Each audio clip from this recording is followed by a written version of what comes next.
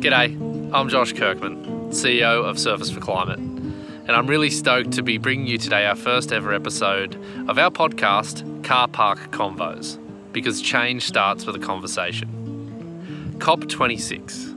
We've all been hearing about it for weeks. It's finally wrapped up, and unfortunately, the Australian government didn't do a terribly great job of it. What is fortunate is that there's plenty of great Aussies out there pushing hard to get action on climate in Australia, and they're coming from a diversity of backgrounds and spaces. To launch our podcast, we thought we'd dive into a couple of the goals of COP26 and try to help explain a few of the things that were going on over there so that you, our audience, the surfers of Australia, can engage with the issue and see how you can put your best foot forward. To kick things off, we want to talk about how politicians can create policy to limit warming to 1.5 degrees by 2050, even though that's probably too late. We'd rather see 2030. For this episode, I thought I'd get a really interesting politician on board who has had some tremendous success so far and has also put her best foot forward fighting for climate action in Australia with her most recent climate bill. Her name is Zali Steggall. Many people may remember her as Australia's most successful winter athlete, and she was also very successful in unseating a former Prime Minister in Tony Abbott when she entered politics a while back. So please enjoy this conversation with Zali Steggall, and thank you so much to Zali for jumping on board our first ever episode of the podcast. Thanks. Well, it's with great pleasure that I introduce to the Carpark Convos podcast the one and only Zali Steggall, the member for Warringah. Thank you so much for jumping on the call today, Zali. Oh, thank you for having me. The first question, which we always like to get out of the way, given that it is Surfers for Climate who run this podcast, do you surf and where's your local beach? Where's the place you go? I know you can stand up. I can surf. I was actually a very keen windsurfer as a kid. I was third at the French Championships as a junior windsurfer. And Whoa. I ended up having to pick between skiing and surfing. So I did have an affinity and windsurfing. So I did have an affinity with the water. When it came to live in Australia, I was really freaked out by sharks. And so for me, surfing is not relaxing in that sense. I get my imagination gets the better of me. So I have surfed. I do know how to catch a wave. I'm not very good at it. I ocean swim now, so I love the ocean. A lot of my girlfriends are keen surfers, and they're constantly trying to get me to go away on a surf trip with them. And my husband's a keen surfer all his life. So I'm nearly there.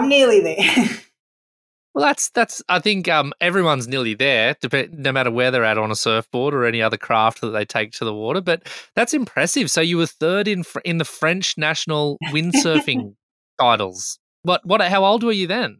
When I was 14, I was a keen windsurfer. Wow. And I came out to Australia and did windsurfing in Australia as well. But then obviously I had to choose between skiing. I wanted to ski at the Olympics and windsurfing. Sure. And so skiing did win out. Oh, well, thankfully it did, because you did pretty well there in the end. But we'll get to that later in the podcast. Right now, we're in the middle. COP26 is happening as we speak. We've got some of our elected representatives are over there doing a job of it. And we are having this special launch of the podcast to talk about COP26 itself. So to contextualize the first question, I've got some notes here, which you've already commented on. They're rather long notes, but I needed to have them to make sure the question came out right. But there's a helpful COP26 explained PDF that I downloaded from the website, and it read this: countries are being asked to come forward with ambitious 2030 emissions reduction targets that align with reaching net zero by the middle of the century. To deliver on these stretching targets, countries will need to accelerate the phase-out of coal, encourage investment in renewables, curtail deforestation, and speed up the switch to electric vehicles.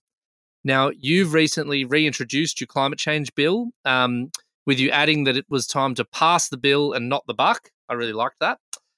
Debate on the bill is adjourned, I think, at the moment whilst we record this, or whether there's been another debate and I missed that. Do you hold out any hope that the Prime Minister can deliver any commitments at COP26 that might see Australia reach an authentic net zero by 2050 without it actually being legislated here at home? No, I don't have much hope. And I know in your intro you said, we have Australian representatives at COP26. The question is, are they doing us proud? And I don't think they're doing us proud. No, unfortunately, the Morrison government has a real agenda to delay action actually around reducing our emissions. So we've gone from the denier argument, we don't have to do anything, climate change isn't real, to the delaying tactic, which is we're committed, we're committed to net zero by 2050, but our plan doesn't actually require us to stop doing anything. So the current government's plan is they're not stopping to open any more coal and gas, fields. They continue to approve more. But at some point in the future, we will be able to offset them, hopefully the emissions from those industries.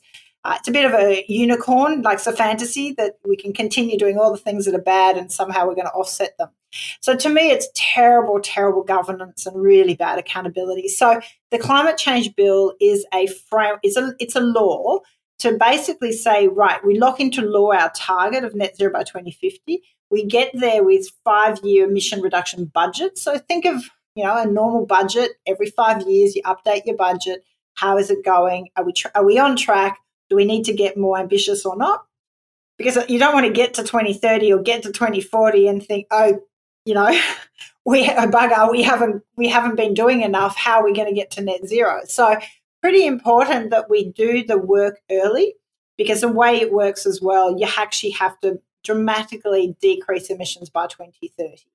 So the climate change bill, yes, debate is adjourned at the moment. It's technically in the government's hands to allow debate to continue, or we can have a vote for it in the House of Reps, and I need a majority. So I tried to do that last week while I was in Parliament, and the government used its numbers to block the motion that we debate the bills. So obviously really important for people to put pressure on their local members to push that this should be debated and it should be an open vote in Parliament.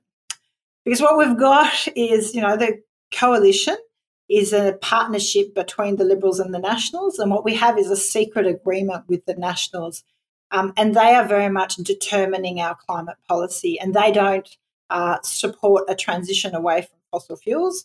So the Prime Minister and the Minister I call him the Minister for Delaying Emissions Reduction, are at COP26, and they are not delivering any plan to actually accelerate emissions reduction in Australia. It seems like that's the case. And with that, what is the point of even showing up to these meetings? Like, why do they go through the rigmarole if it's only to be obviously seen to delay? Like is there a strategy in that on an international scale though? Like, it just doesn't seem to make any sense to rock up to these meetings and just stall people, because it probably, like, it does make us look like the true laggards of this internationally. Is that right, or fair to say? Well, there's definitely a strategy for Scott Morrison, and that is getting re-elected. So let's be clear, we have a federal election coming in the next 6 months, and it was untenable for him not to go to COP26. So imagine COP26 is the Olympics of international policymakers, right? It's every key country is turning up, putting their best foot forward. Have they got a winning plan or not? What influence is a country going to have in the future, in the new economy, new technologies, and all the opportunities? We're talking trillions of dollars being invested around the world on the transition to clean technology, right? Green hydrogen, green steel, renewable energy. Really important. So you have to be there. Like, if you miss out on going to the World Champs or the Olympics, you don't exactly get taken seriously. So it was important internationally for Morrison to go. But it's really a big greenwashing exercise, because what he's announced is quite empty. And so he is facing a federal election within the next 6 months. And so this was all about appearing to do the right things, appearing to be worried about climate change and committing to net zero by 2050, but not really presenting a plan to transition. I mean, look, the Australian pavilion at COP26 is sponsored or supported by Santos, which is an oil and gas company, right? So, I mean, that says it all, really. It's just, it's quite incredible, really. I mean, that appearance or the greenwashing, that's a word that usually gets reserved for the corporate sector when they want to launch an activity to kind of cover up that they're doing something a little bit bad over here, so they do something nice and green over there. The Australia Institute released their Climate of the Nation report, and it said that 7 out of 10 Australians want to see pathways and targets that align with the Paris Agreement goals. So what you're saying is that this effort by Morrison can be seen as a way to satisfy or try to convince those 7 out of 10 Australians that he is taking climate seriously. But why is it that I guess when it comes to the coalition, like, they're a conservative party, but there are lots of other conservative parties around the world that actually take really bold steps on climate, and the UK would have to be a good example of that. Like, in your opinion, like, what do you see is the challenge at home here with conservatives and them being able to get on board with dealing with something like climate change and actually making policy for it? What's the sticking point for Australian conservatives that international conservatives don't seem to have? No, and look, the climate change bill is modelled on legislation, a climate change act that was passed in the UK in 2008, so 13 years ago. Like, we're just a little bit behind, and it was passed with bipartisan support. So, and it survived. It's been supported under conservative governments. Look, in Australia, I think the difficulty is the Nationals. So the conservative side of politics, the coalition, it's a secret agreement between the Nationals and the Liberal Party, and basically there is a minority rump in that group that doesn't accept the science, that doesn't believe in climate change, and so they will wreck the joint before they come on board to do anything proactive. We've seen Barnaby Joyce, in action, and he is holding all good policy to ransom. And that's why this really should be an open debate, a little bit like the same-sex marriage, where we should be openly talking about what is good for Australians in the future. This shouldn't be a partisan politics thing. It's not a left or right issue, because let's get real, it doesn't matter how you voted or your life. When global impacts hit, they will hit everyone equally. Like, it's not going to discriminate that somehow you're going to be saved. So it really is something that will impact us all. I think that is the major sticking point in Australia. It's also a minority of, fossil fuel companies who are big donors to the major parties, and so they are buying influence. I don't know if you've seen the movie The Big Deal, but there is a lot of money in Australian politics and a lot of influence. So communities are their community voices are being just drowned out by big money, who are buying government to get the outcomes they want. And I think Santos being at COP26 is case in point, right? So it is about, but you can't accept that face value greenwashing. You have to question it. So whoever your local MP is, especially if they're a coalition MP, it's really important to actually hold them responsible for their actions, for the actions of their party, for the policy. It's not good enough to make promises every 3 years at an election and then not do anything really consistent with those promises in between while you're in Parliament. So I think it's really important for everyone to become so much more aware and savvy to the amount of gaslighting that happens from politicians. I just want to pick up the turn of phrase you used, a minority rump in the National Party. I thought that was quite nice. The listener can take from that what they will. Do you think then you refer with, like, I had a look at the legislation or your bill that you were putting forward, and it does seem to transcend political boundaries, and it also has these things like, I believe, a climate change commission, which is an apolitical body that would oversee these, I'm guessing, these 5-year budget or the kind of reflection on progress. You refer to the same-sex marriage debate as an example of kind of taking the politics out of it and going for a conscience vote. We ended up there with a plebiscite on the issue because the politicians wanted to let the people actually have their say. Is that, in your opinion, like a good outcome from your efforts here? Like actually a plebiscite on the issue of do we take meaningful action on climate change or not? Is that something that's on your horizon when you look at the future implications of your bill and the progress that you're making? Well, it's an interesting way of looking at it. I think the jury's already out in terms of, we've already got the judgment from the Australian people when 7 out of 10 want action on climate change. So I don't think we need a plebiscite to say, do we want to commit to action on climate change, right? I think that's there. But in terms of, do we want to legislate our commitment to make sure we have accountability? Because that's a really key piece that's missing. You can get these promises from government, right? And a few months out for an election, the promises are going to come thick and fast. But what actually really happens in between? What true policy measures get done? Where is the money? Like we still, public money still supports fossil fuels to a tune of 80-1 compared to how much is invested in renewables. So it's huge disparity still.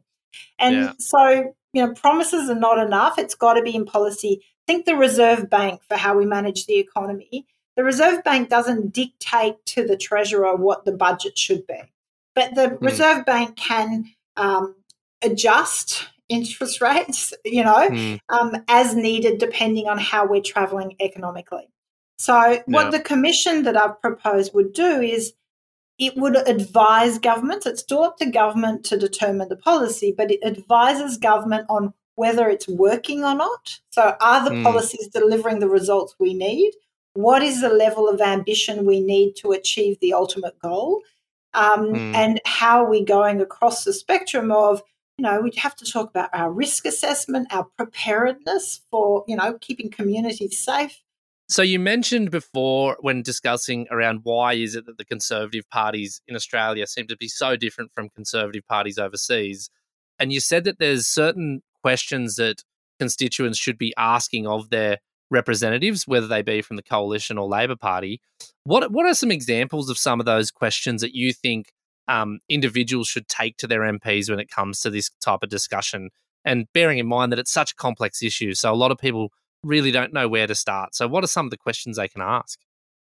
Well, I think one of the main, if you're talking about MP who has been the MP, right, it's not a new MP, then the question is, what have you done? Because once they're part of a major party, it becomes this justification of the collective. It's a collective that has done something and they kind of go with it. But their individual actions as members of parliament should matter. I think they should matter. So when it comes to integrity and transparency and good governance, they're all issues where your individual vote as an MP should matter. It shouldn't just be a proxy vote to the whole party. So it's important to ask your MP just what have they individually done? How often have they spoken about good, protecting the environment and climate? On the votes, every time they've had a vote, how do they approach a vote? What do they do? Because let me give you an insider view of what happens in Parliament.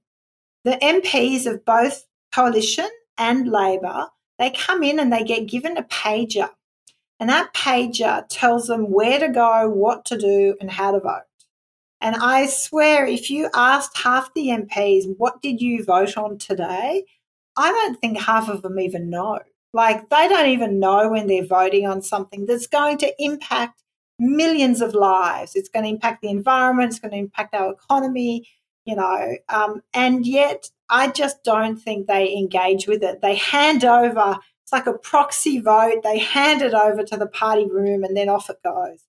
And I don't think that's representing your community. I don't know if people would feel that that's what they expect of their member of parliament. So I think be a bit more demanding on your member of parliament. Don't let them get away with the nice kind of motherhood statements of what they're doing or what their party's doing. Be specific about asking, but what are they individually doing about it? I've never heard of this pager. That's quite the revelation. Maybe they should leave the other pager that sends them the message with their community members, and they can send through what to do instead. That's remarkable. Do you think that's to do with being so busy that they just have to be guided like that, or is it actually just a really lazy approach to doing policy and decision making? It's got nothing to do with being busy, because I can assure you there's a lot of lunches and a lot of drinking in Parliament, so they're not busy. This is great. It is to do with group control, collective, that they are all expected to toe the line and stick to the party line. And so there's very little individual thought that goes on. The questions in question time get written by the party. The speeches they do have to be checked off. They have talking points, that they have to talk about issues along certain lines. There's very little individuality allowed in the room. And look, everyone will say, well, I'm free to do what I want. But on both sides, then they have to face pre-selection. And if they haven't towed the party line, they get challenged at pre-selection. And they're always very motivated by, I guess, personal ambition, that they don't want to rock the boat. They want to get pre-selected. They want to stay in the job. So they'll do what's expected of them. And I just think it's a real corruption of democracy. It's not what we're there to do. So a contrast, I will always publish the list of legislation that's due to be debated in Parliament the weekend before I go, as soon as I get it, basically. I get feedback from my community on those bits of legislation. I explain to my community how I voted and why I voted that way. So what my thinking process is, what consultation I've done, what feedback I've received. Is it good law? What's the problem it's trying to fix? I let people know where they can participate. Do we have an inquiry where you can make submissions? And when I speak on an issue in Parliament, I do it after having consulted with people in the electorate on what are their views, because it's not just about my view, it's about representing the electorate. I think we can do so much better. And I think the independent model really delivers on that it's community-based and representing community. Wow.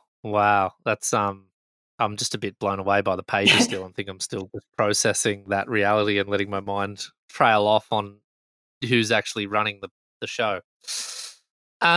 Let's get on to another question. It kind of dives into your past a little bit, but you're Australia's most internationally successful alpine skier, according to a couple of websites I did a bit of background on. You're a bronze medalist in slalom, and I do remember it as a kid watching you get that bronze, and that was amazing. That was in the 1998 Winter Olympics, and you're a world championship gold medalist in 1999. After that, you studied law, and you were eventually admitted as a solicitor and then admitted to the New South Wales Bar in 2008. So during all this time, were you political? Did you always have Canberra in your sights? And I guess what motivated you to run not only for the seat of Warringah, but to dare to run against a former Prime Minister in Tony Abbott? Look, I wasn't overly political, but I was conscious, I was busy. I retired from sport. I had a couple of kids. I had my career, like everyone, you get really busy in your own life, right? But then always aware of the issues, the big issues. And I was just getting more and more frustrated that such an important issue like climate change was just being, just abused for political gain. And I think Tony Abbott did that. He politicised that debate purely for his gain, and he spread a lot of misinformation. So I was getting more and more outraged at the status quo, that politics weren't representing us, incredibly outraged at, at women's issues, at inequity. Really was, as a professional woman, that was really annoying me. And obviously the same-sex marriage vote, it was just event after event. And I really felt our politics were broken, to be honest, in Australia, where the major party machines are so focused on holding power that they are not concentrating on what are the good things we need to do for the future? What are the good long-term policies we need?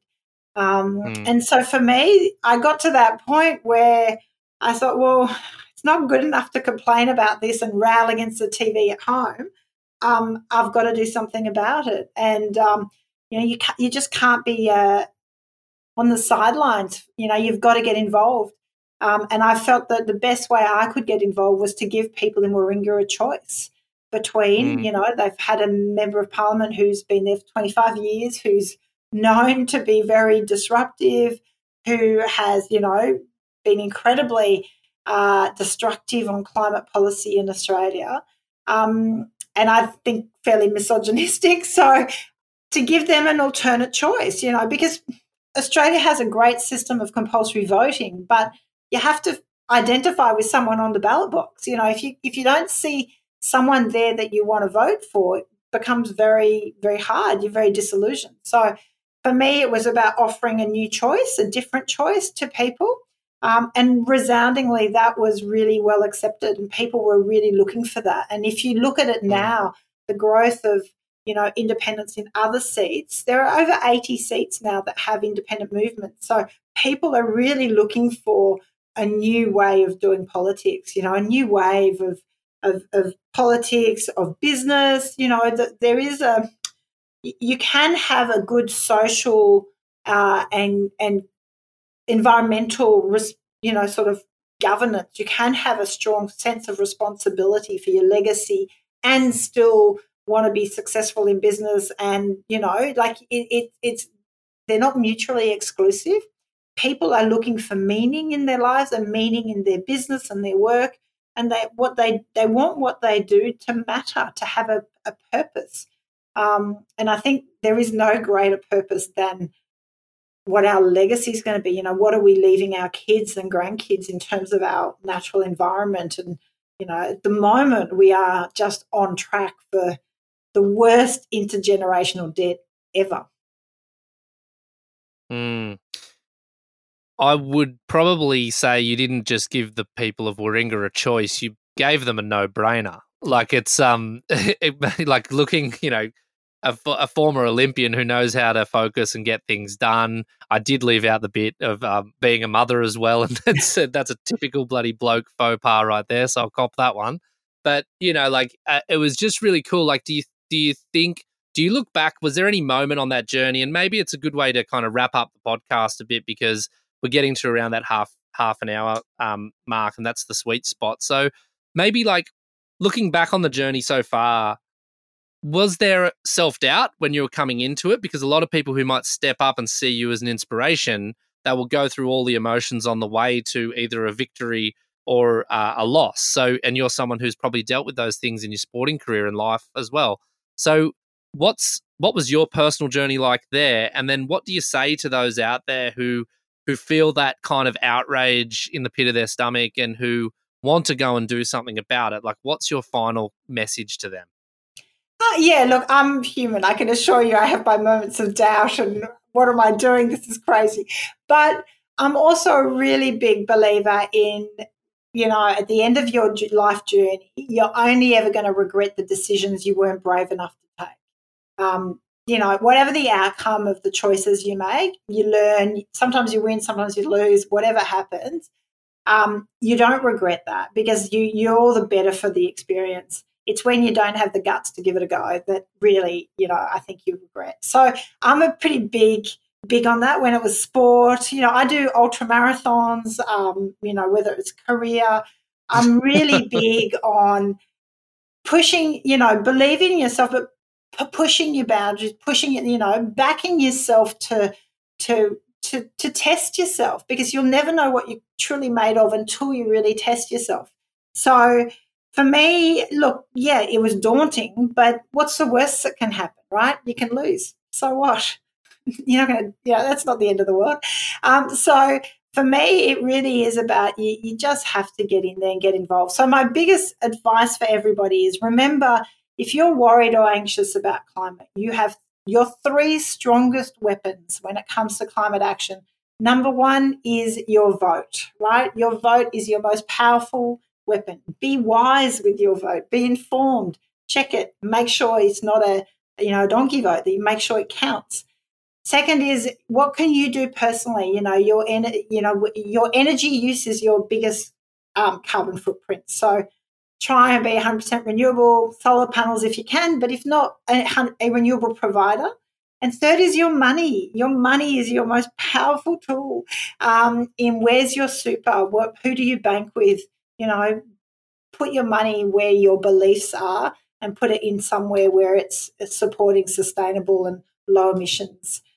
So they're the three biggest ones, but get involved as well. So around you, it is a growing tribe, the people that are worried about climate, right? There are people in every community. Find them, find those like-minded people, because the more you find your tribe, the more you feel encouraged and empowered to speak up. And there will always, in every disruption or revolution, there's a tipping point. And at some point, you will have enough people with you voting the right way, making the right decisions, that we will get on top of this wave, And so we just have to do that.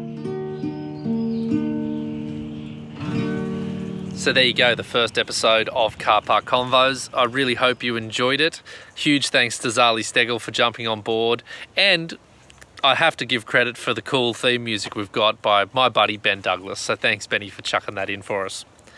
So now you've listened to the podcast, you've learned a couple of things. What can you do more to kind of advance your action on climate in Australia? Well, one very simple thing you can do is you can share this podcast episode with your friends. The more people who listen to this type of content, hear from politicians doing their best to change things up in this country, the better. Because the more informed we are as voters, the better decisions we'll make at the ballot box. So please, share this podcast. The other thing you can do if you want to dive a little bit deeper with us, there's two things. Stay tuned for more information about our gas campaign down in the Otway Basin. We're partnering up with some really cool people and organisations to try and see the Otway Basin gas expansion halted, and we're going to be putting a lot of pressure on politicians and also the companies interested in exploring that region of Australia. Australia does not need new exploration in its waters. We need to halt exploration, and we need to just wind down what we have. The Otway gas campaign is going to be ongoing because this battle, it's only just begun. So stay tuned for more info there, and please, if you want to get involved, feel free to reach out. We will take all the help we can get. The final thing you can do to get a bit more involved with what Surfers for Climate is doing is you can join our Sustainable Supply Club. The Sustainable Supply Club was an initiative we launched to try and help surfers lead the surf industry onto a more environmentally sound footing. Currently, a lot of the products that we use in our everyday lives as surfers are unfortunately quite damaging to the environment. So this initiative by us was to bring as many brands and companies that are making sustainable products and to try and lead a change through the surf industry. It's a membership model. The funds raised from it will go towards supporting our work and also expanding the Supply Club. It's a great way for you to support the brands that are doing good things. You get a bunch of deals and discounts, and there's a few free giveaways as well, like a Gary McNeil Taurus Twin surfboard for Christmas. So that'd be a nice one to win. If you want more detail of that, go to our membership page on our website and sign up today. We'd really appreciate the support. Hope you enjoyed the episode. Once again, thank you, Zali Steggall, for your support in jumping on board. And stay tuned for more. Cheers.